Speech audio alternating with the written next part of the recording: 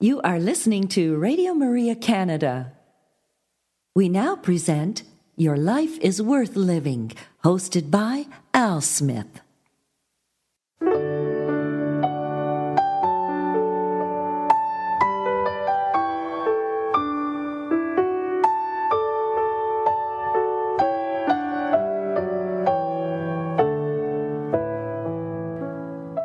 Hello, Radio Maria family, and welcome to this week's edition of Your Life is Worth Living, Reflections from the Venerable Archbishop Fulton J. Sheen.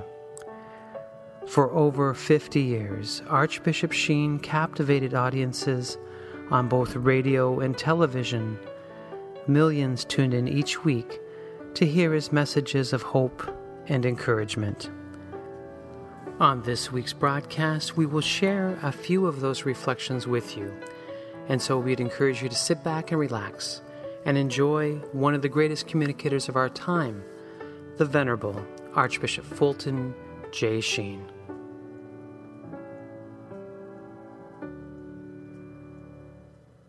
Hello, Radio Maria family, and welcome to another edition of Your Life is Worth Living. I'm your host, Al Smith, and I want to thank you for joining me as we will continue to explore the many characters of the Passion. And I say that in that Peter was one of those characters, and he was a funny character. Of course, he loved the Lord greatly, and then he denied the Lord 3 times. And I think we all can relate to Peter's journey, and of course, sometimes our guilt in abandoning the Lord. But again, there was that beautiful restoration, and good St. Peter led the church in its humble beginnings, and of course laid down his life for the Lord and his kingdom. And so great example there. So Bishop Sheen's going to give us a great reflection on Peter, and it's from his Catholic Hour days as Monsignor Sheen, recording back from 1946. So I hope you will enjoy that. And after we give that reflection, we will follow it up with a talk entitled The Devil. And we are in a spiritual battle, and we do fight against Satan with God's help. And so we need as much help as we can get. So Bishop Sheen will do that for us. So again, sit back and relax and enjoy one of the greatest communicators of our time, the Venerable Archbishop Fulton J. Sheen.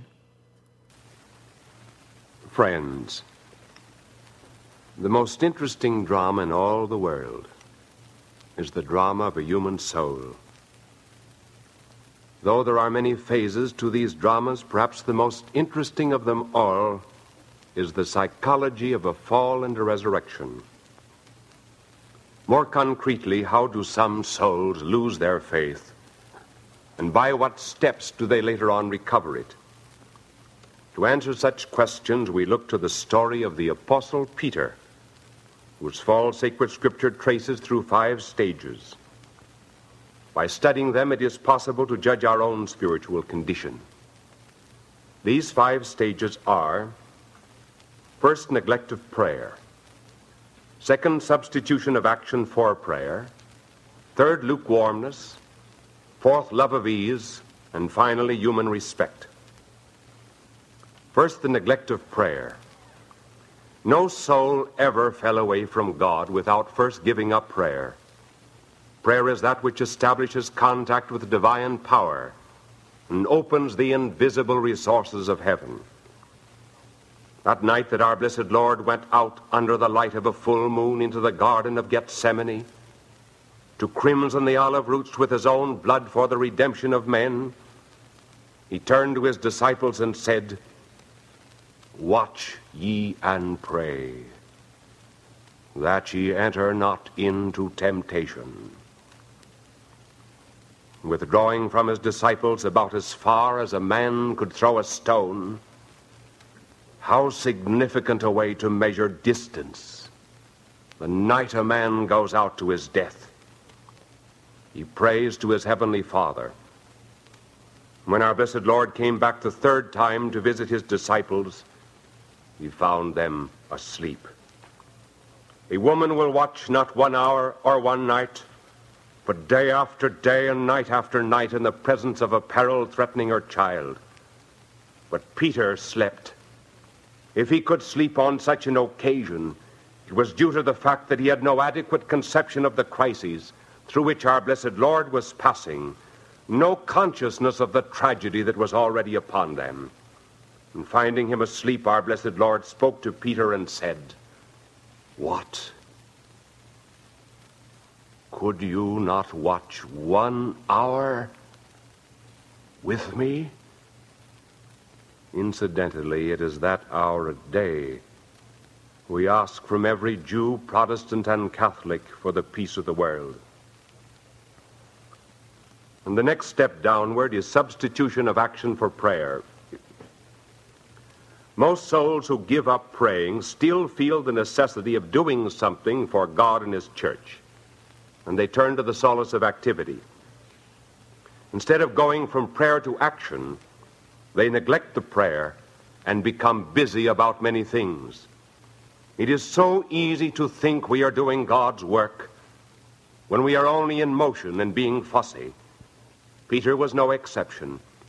In the turmoil of the arrest of our blessed Lord which followed, Peter, who had already been armed with 2 swords, allows his usual impetuosity to get the better of him, slashing out rather recklessly at the armed gang.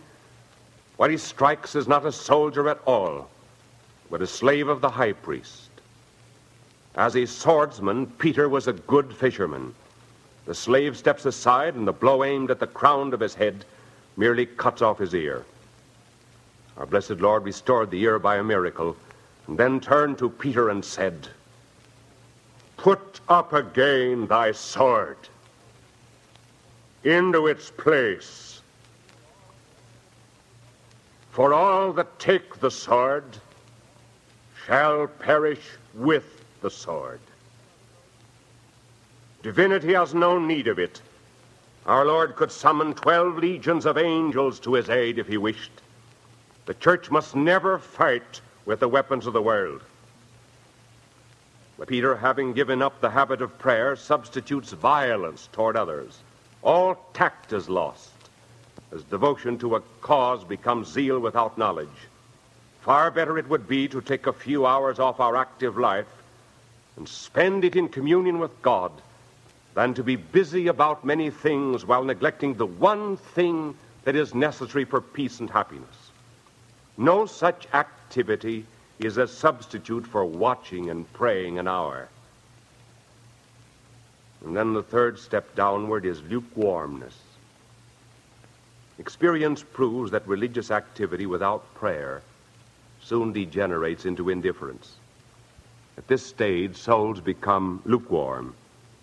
They believe one can be too religious, too zealous, or spend too much time in church. A few hours later, our blessed Lord is led before his judges. As that sad procession moves on, in the unutterable loneliness where the God-man freely subjects himself to the evil darts of men, the gospel records, "And Peter followed him afar off." He had given up prayer, then action, now he keeps his distance. Only his eyes remained on the Master. How quickly the insincerity of action without prayer proves itself. He who was brave enough to draw a sword a few hours before now strays on behind. Christ, who was once the dominating passion of our life, now becomes incidental in religion. We still linger on as from force of habit after the footsteps of the Master, but we are out of range of both his eyes and his voice. It is in such moments that souls say, "God has forgotten me," when the truth is that it is not God who leaves us. It is we who stray on behind. And then the fourth stage is love of ease. Once the divine fades in life, the physical begins to assert itself. The excessive dedication to luxury and refinement is always an indication of the inner poverty of the spirit. When the treasure is within, There's no need of those outer treasures which rust, consume, moths eat, and thieves break through and steal. But when the inner beauty is gone, we need luxuries to clothe our nakedness. It was only natural, therefore, to find that in the next stage of his declension, Peter should be satisfying his body. He did not go into the courtroom. He remained outside with the servants. And in the expressive language of sacred Scripture, when they had kindled a fire in the midst of the hall and were sitting about it, Peter was in the midst of them. He sat by the fire that the enemies of Christ had built. And as the blaze of that fire lighted up the face of Peter, it was possible for bystanders and those who came into the court to see his face. At that very moment when our blessed Lord was in court taking an oath, proclaiming his divinity, Peter was taking an oath too. But not to reaffirm, as he did at Caesarea Philippi, that Christ was the Son of the living God, but rather to deny it. 3 times bystanders spoke to him. The first 2 were saucy maidens, and the last a man who said to him, "Surely thou art one of them. Thou art a Galilean, for even thy speech doth discover thee." And Peter became angry at these repeated affirmations, and with an atavistic throwback to his fisherman days, when his nets became tangled in Galilean waters, he cursed and he swore and said, "I know not this man." Human respect had won. How often others know what we ought to do, even when we have forgotten. How touchy are those consciences that have abandoned God. They are sensitive even to the memory that they once had the faith. Many a time I have heard such souls say, "Do not talk to me about it. I want to forget it." I tell you, you can never forget it. Even your speech betrays that you have been with a Galilean. And if these be the steps away from the faith, what are the steps back? They are threefold: disillusionment, response to God's grace, and finally amendment and sorrow. Disillusionment. Since all sin is pride, it follows that the first condition of conversion is humility. The ego must decrease. God must increase. This humiliation must come sometimes by a profound realization that sin does not pay, that it never keeps its promises, and that just as a violation of the laws of health produce sickness, so the violation of the laws of God produce unhappiness. And this is signified in Peter's case by the fulfillment of a prophecy made by our Lord to Peter the night of the Last Supper. Having warned his apostles that they would be scandalized in him that night, Peter boasted, saying, "I will lay down my life for thee." And our Lord answered, "Wilt thou lay down thy life for me? Amen, amen, I say to thee, the cock shall not crow till thou deny me thrice." A few hours later, at that very moment that Peter for the 3rd time cursed and swore that he knew not Christ, there came through the halls of the outer chambers of Caiaphas's court the clear and unmistakable crowing of a cock. Even nature is on God's side. We may abuse it in our sin, but in the end, it will abuse us. How right was Thompson when he characterized nature as having a traitorous trueness, a loyal deceit, and fickleness to me, in loyalty to him. The crowing of the cock was such a childish thing. But God can use the most insignificant things in the world as a channel of his grace. The cry of a child, a word over the radio, please God, one of mine, the song of a sparrow. He will even press into the business of conversion, the crowing of a cock and the dawning of the morn. A soul can come to God by a series of discuss. And the next step in the return to God after the awakening of conscience is on God's part.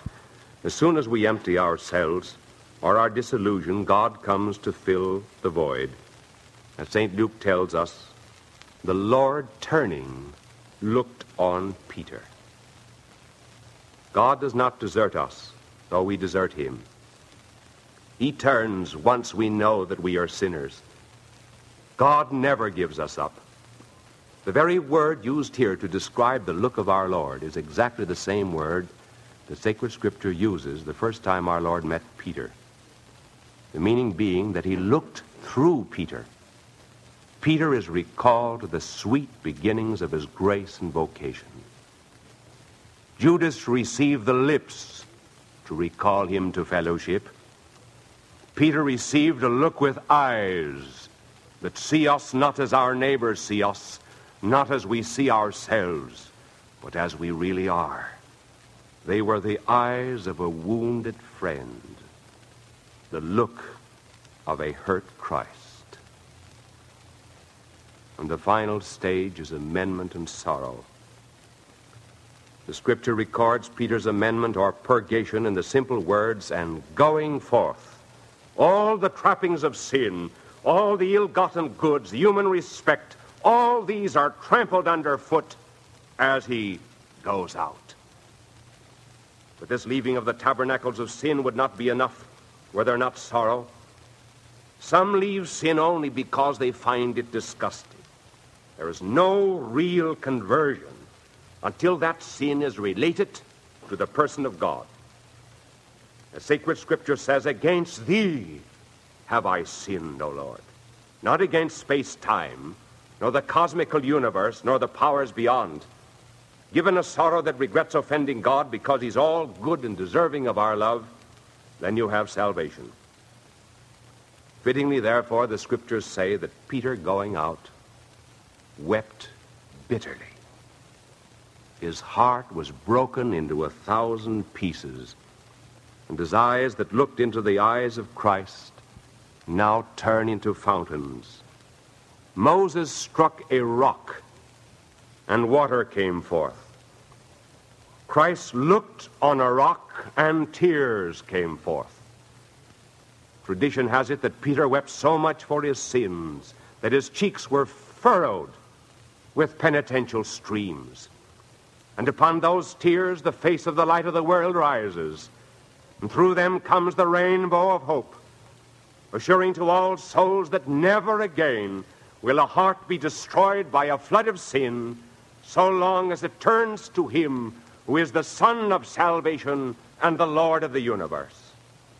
No wonder then our divine Lord, who knows all souls in their inner being, chose as the head of his church not John, who never denied, and who alone of all the apostles was present on the hill of Calvary, but rather chose Peter, who fell and then rose again, who sinned and was then forgiven, in order that the church might understand through time something of the weakness of sin and bear to the millions of souls its gospel of hope and the assurance of divine mercy.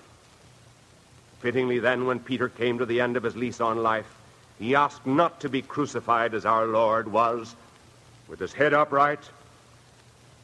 Peter asked to be crucified with his head downward to the earth. Our Lord had called him the rock of his church, and as the rock, he was laid where he should be, deep in the roots of creation. And on that very spot where the man of courage was crucified upside down, with the stumbling feet up toward heaven, there now arises the greatest dome that was ever thrown against the vault of heaven's blue, the dome of the Basilica of St. Peter in Rome. And around that dome in giant letters of gold, we read the words our Lord spoke to Peter at Caesarea Philippi, "Thou art Peter, and upon this rock I will build my church, and the gates of hell shall not prevail against it." Many a time have I knelt under that dome and its inscription. Many a time, too, have I looked down below its main altar to the tomb where is buried that rock that made Rome eternal, because a fisherman came to live there. No one, I suppose, has ever bent a suppliant knee to that first vicar of Christ's church, to whom our Lord said that a sinner should be forgiven not 70 times, but 70 times 7, without thanking our Lord for his church, who can look on us as he looked on Peter, and whisper to us in hope, as our sins are forgiven, if you had never sinned, you never could call Christ Savior. God love you. You are listening to Radio Maria Canada. We now continue with the program, Your Life is Worth Living, hosted by Al Smith. Hello, Radio Maria family, and welcome to this week's edition of Your Life is Worth Living. I hope you enjoyed that reflection back from 1946, the Catholic Hour, which then featured Monsignor Sheen. And just imagine listening to that every week on Sunday. What a great way to finish your week and to set you on a path to take on the world, take on the devil, with God's help, of course, and his assistance. But those words of encouragement. And so I hope you will take those words to heart today. And so I'd like to now present our second reflection, and it's a reflection entitled The Devil. So may I present to you once again the Venerable Archbishop Fulton J. Sheen. Now, because we get so much of our theology from the press, I thought perhaps you might be interested in hearing about the devil from a sound philosophical and theological point of view. I'm going to describe to you the devil first from the psychiatric point of view, and secondly from the biblical. First, the psychiatric. It is interesting that as we drop things in the church, the world begins to pick them up and distorts them. Now we, for example, the nuns drop the long habits, the girls put on maxi coats. We stop saying the beads, hippies put the beads around their neck. And as theologians dropped the demonic, the psychiatrists picked it up. Rollo May of Rockefeller Institute has several chapters in his work on psychiatry on the diabolic. What is the diabolic from the purely psychiatric point of view? Dr. Rollo May analyzes the word diabolic. It comes from the Greek words dia and balein. Dia balein is to tear apart, rend asunder. Anything, therefore, that breaks pattern, that destroys unity, that corrupts gestalt, produces discord, that is the diabolic. Now, there has been a great increase of the diabolic. Notice, for example, the discord in the church. The discord in religious communities. The discord among the laity as regards the church. discords in the clergy. All these are manifestations of a spirit of the diabolic that surrounds us. Now, this psychiatrist analyzes the way in which the diabolic works. And he mentions three. First, love of nudity.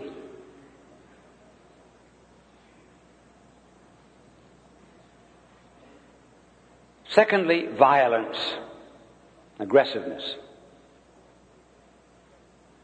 Thirdly, split personalities, no inner peace, disjointed minds. First, a love of nudity. I asked a chaplain some years ago in an institution if he had any manifestations of the diabolic in an institution where he was, and said, yes, sometimes when I bring the Blessed Sacrament in, the people strip as I pass the room. But we'll leave that aside. That is not important. I would rather refer you to the Gospel. Now, our blessed Lord one time went into the land of the Gerasenes, or Gadarenes. It depends upon which translation of the Scriptures you are using. And he found in this land a young man possessed by the devil. The Gospel mentions three characteristics of this young man.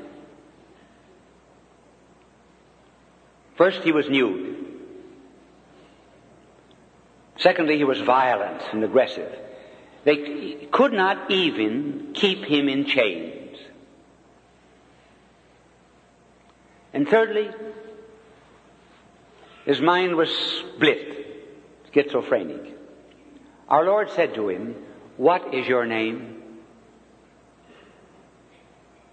He said, "My name is Legion." Now, a legion in his time meant 6,000 soldiers in the Roman army. See, already, he's a person and yet he's legion, 6,000 others. My name is Legion, for we are many. See, the personality is no longer unified. I, Legion, we, many. Now, this psychiatrist does not ever correlate his three manifestations of the diabolic with this young man in the Gospel. I am doing that because I could not help but notice the similarity between the two. So from just a superficial point of view, the diabolic disrupts.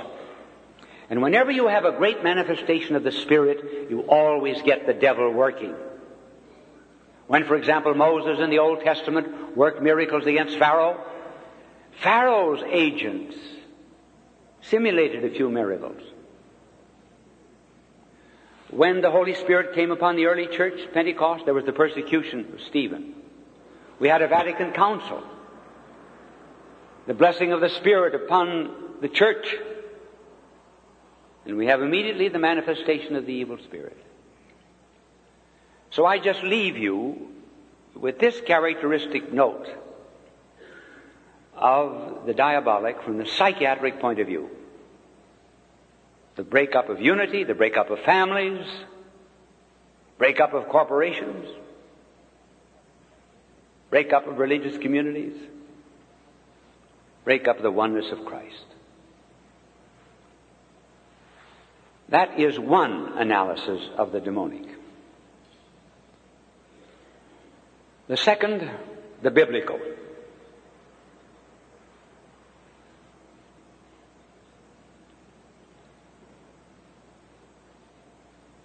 I take you now to the 16th chapter of Matthew. Our blessed Lord had asked the most important question that could ever be asked. Who do men say that I am? Eventually, Peter gave the right answer.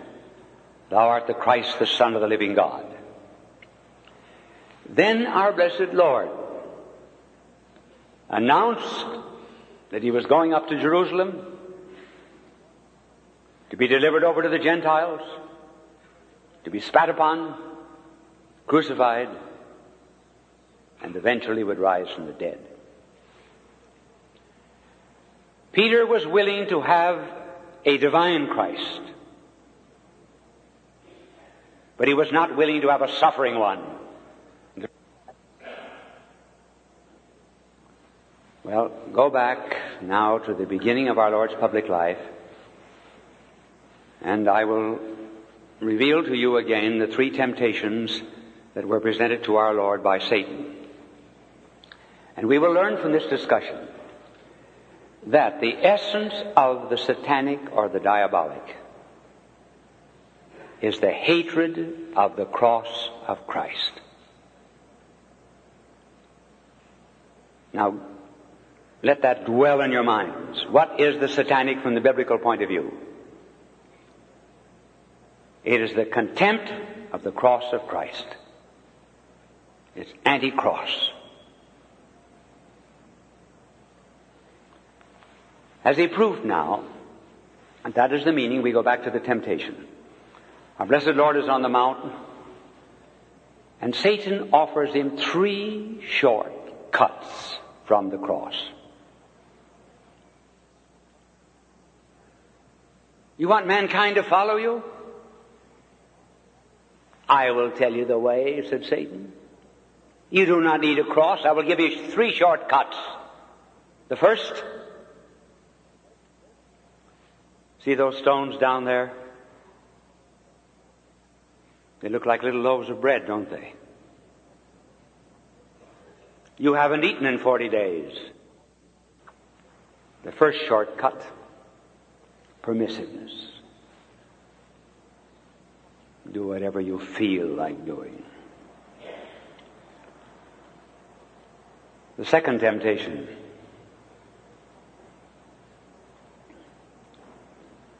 the cross will never win mankind because mankind loves wonders, surprises,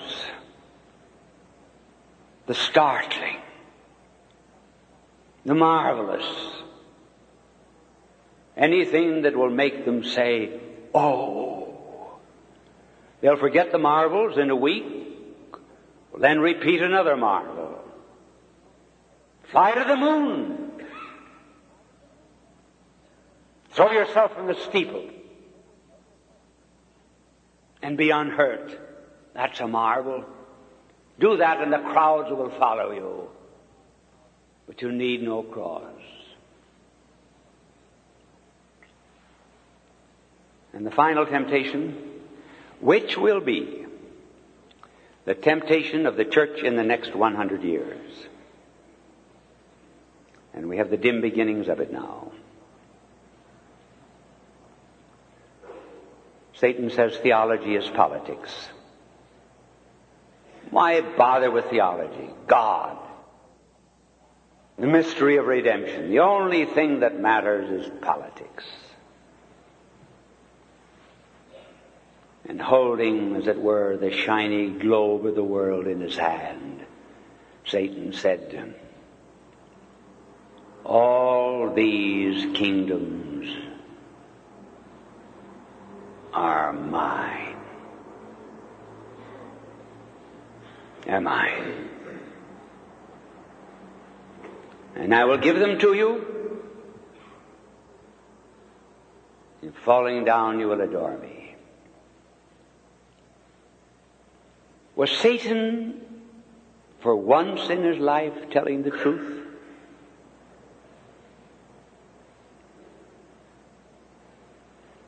Are all the kingdoms his?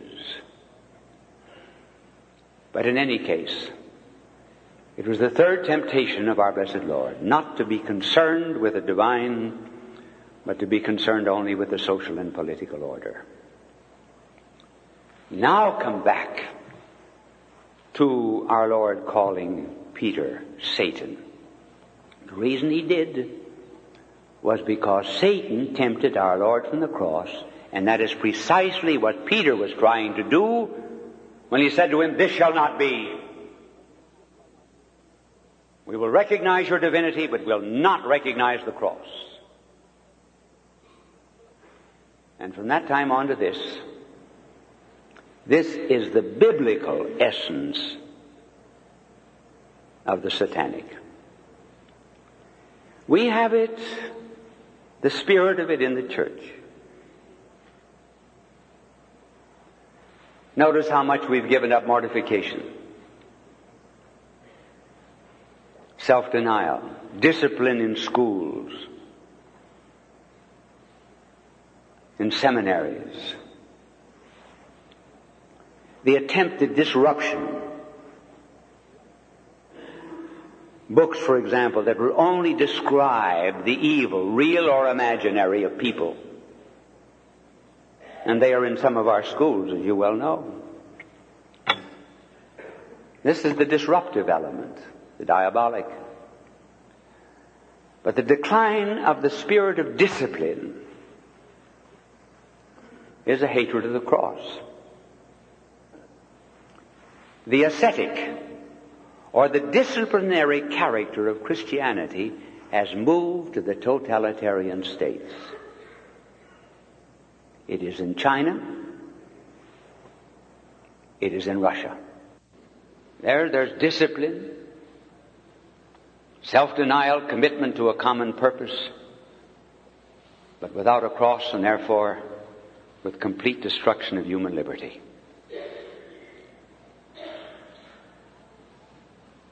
How much will this diabolic and the satanic and contempt of the cross continue to manifest itself?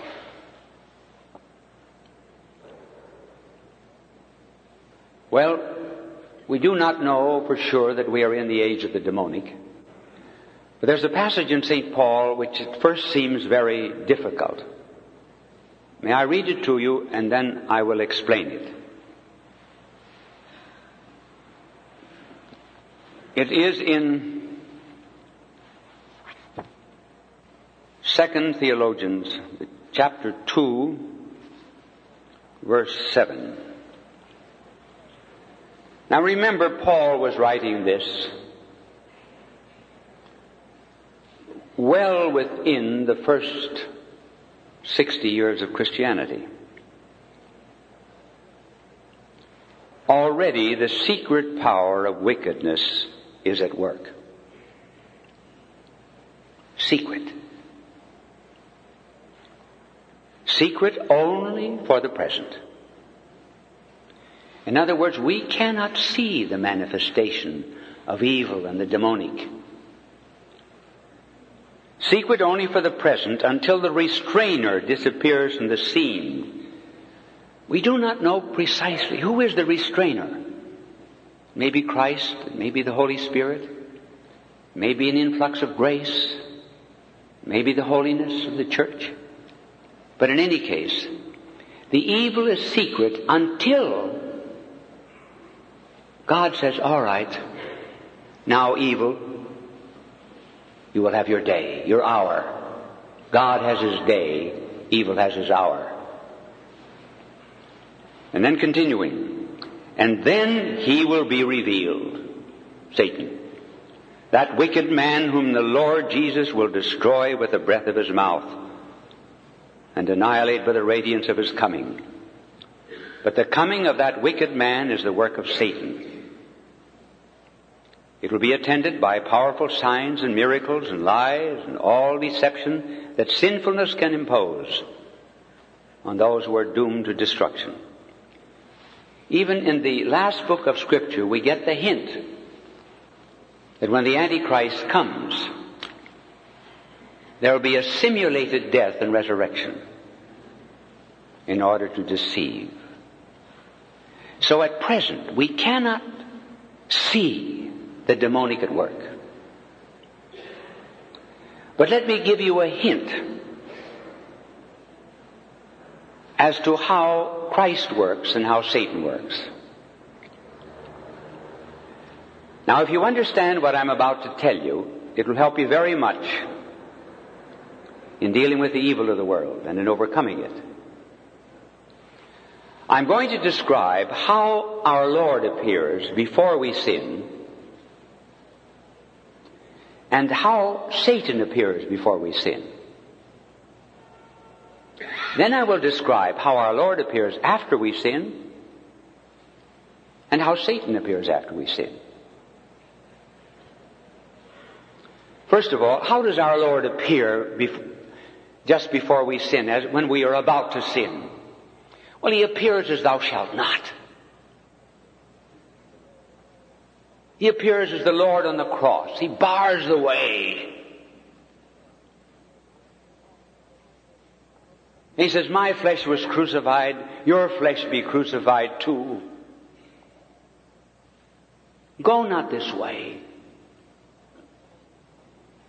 And so he stands in front of us. Oh, we're not free. We cannot do all we want to do.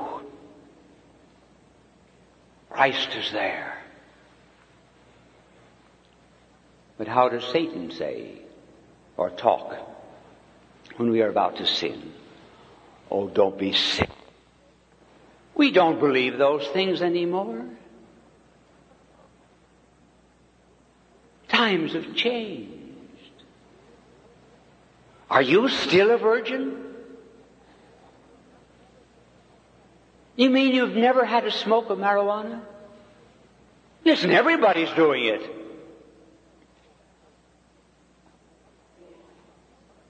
Don't pay attention to those doctors who tell you that it'll hurt your brain cells. You've got to live. You have to be yourself. You haven't committed adultery? Everybody's doing it now.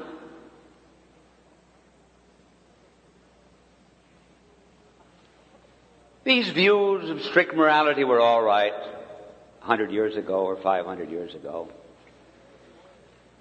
But this is a new world. I gotta be me. I gotta be free.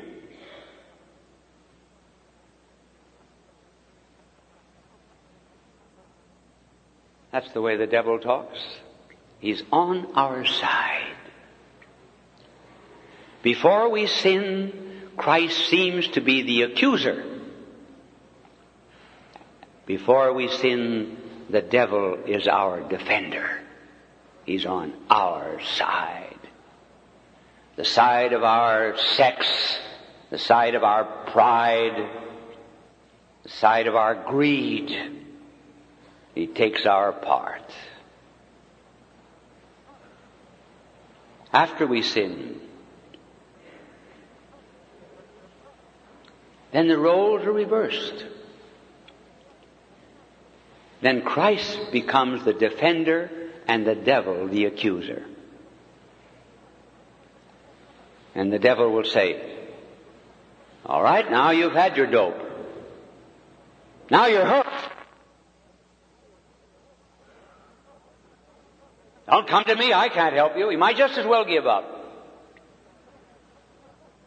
Sure, you've lost your virginity. Now what difference does it make? You might just as well go on. Sure, you've stolen. You haven't been caught, but you will be, or you're about to be caught. And so the devil fills us with despair, as he filled the heart of Judas with despair. Judas could have gone to the Savior, and the Savior would have forgiven him. But Judas took a rope and walked the frozen ground before the frosty trees. And every knot and every tree seemed to him like an eye. And every branch of every tree seemed to be an accusing finger. Traitor.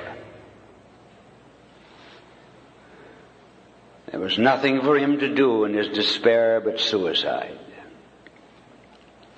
And that is one of the reasons why suicide is on the increase in our civilization. despair.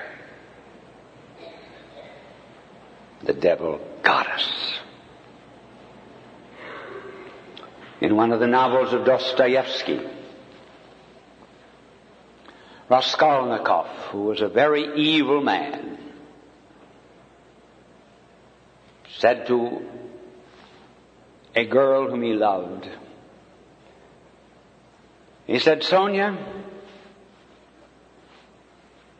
you know what's going to happen to you? You're either going to jump off a bridge, or you're going mad, or you will cut your throat.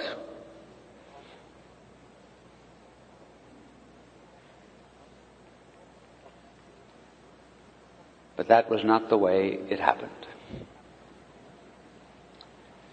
Because Sonia picked up the Gospel of John, and she began reading the resurrection of Lazarus, and she said, I can find new life in Christ. Which brings me to the way that our Lord acts after the sin. Now He is our defender. He said, come to me, all ye who labor. If your sins are as scarlet, they shall be made white as snow. And if they are as red as crimson, they shall be made white as wool. Poor, piteous, futile thing. Why should any set thee love apart? For how hast thou merited? Of all man's clotted clay, the dingiest clot. Alas, thou knowest not how little worthy of any love thou art. For whom wilt thou find to love ignoble thee? Save me. Save only me. All that thy child's mistakes fancies as lost, I have stored for thee at home. Rise, clasp my hand, and come. This is the language of the Savior after we sin. Now I've told you what the diabolic is. The disruption of unity. The satanic, the contempt of the cross, mortification and self-denial. And therefore of Christ Himself. There are 10,000 times 10,000 roads down which any of you may travel for a lifetime. And it makes no difference which road you travel. At the end of all of these roads, you are going to see two faces. Either the merciful face of Christ or the horrible face of Satan. And either one, at the end of your life, will say, mine. Mine.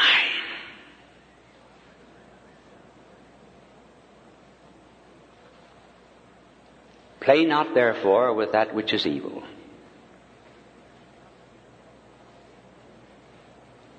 Otherwise we are caught.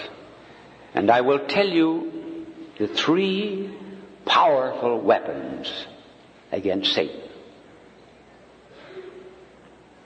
First, the holy name of Jesus. That is a name that Satan cannot stand. Because in the name of Jesus every knee will bow in the heavens, on the earth, and under the earth. The second, the blood of Christ. The invocation of the blood of Christ. I may give you a sermon on that. But we are saved by the blood of Christ. And therefore in temptation, call upon His blood. For without the shedding of blood there is no remission of sin. And thirdly, devotion to our Blessed Mother. For at the beginning, in the book of Genesis, it was the seed of a woman that would crush the seed of Satan. We are armed with these three weapons. The holy name, the blood of Christ, and the Blessed Mother. And when you think of the diabolic and the demonic and the satanic, do not be led off the track by what you may hear through the media of communications. The demonic, very simply, is the anti-cross. The anti-disciplined life.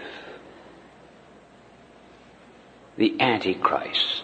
That's the satanic. Nothing else. You'll never go wrong if you understand that.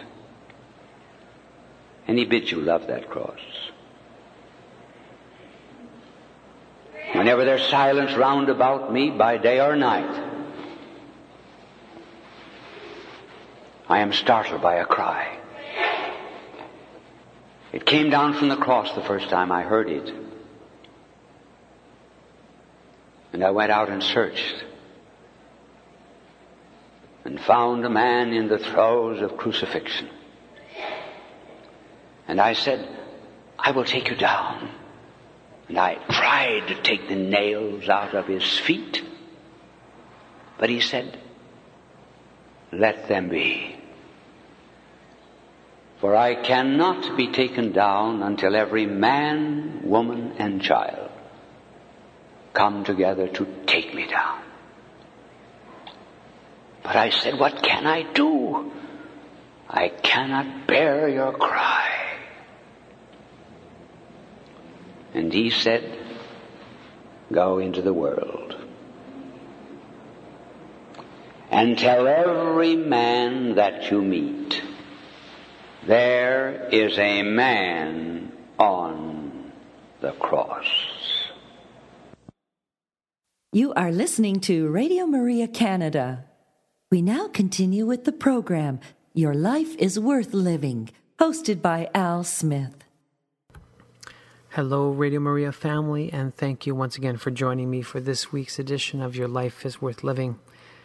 I love that talk about the devil, and we have to know that the devil is real.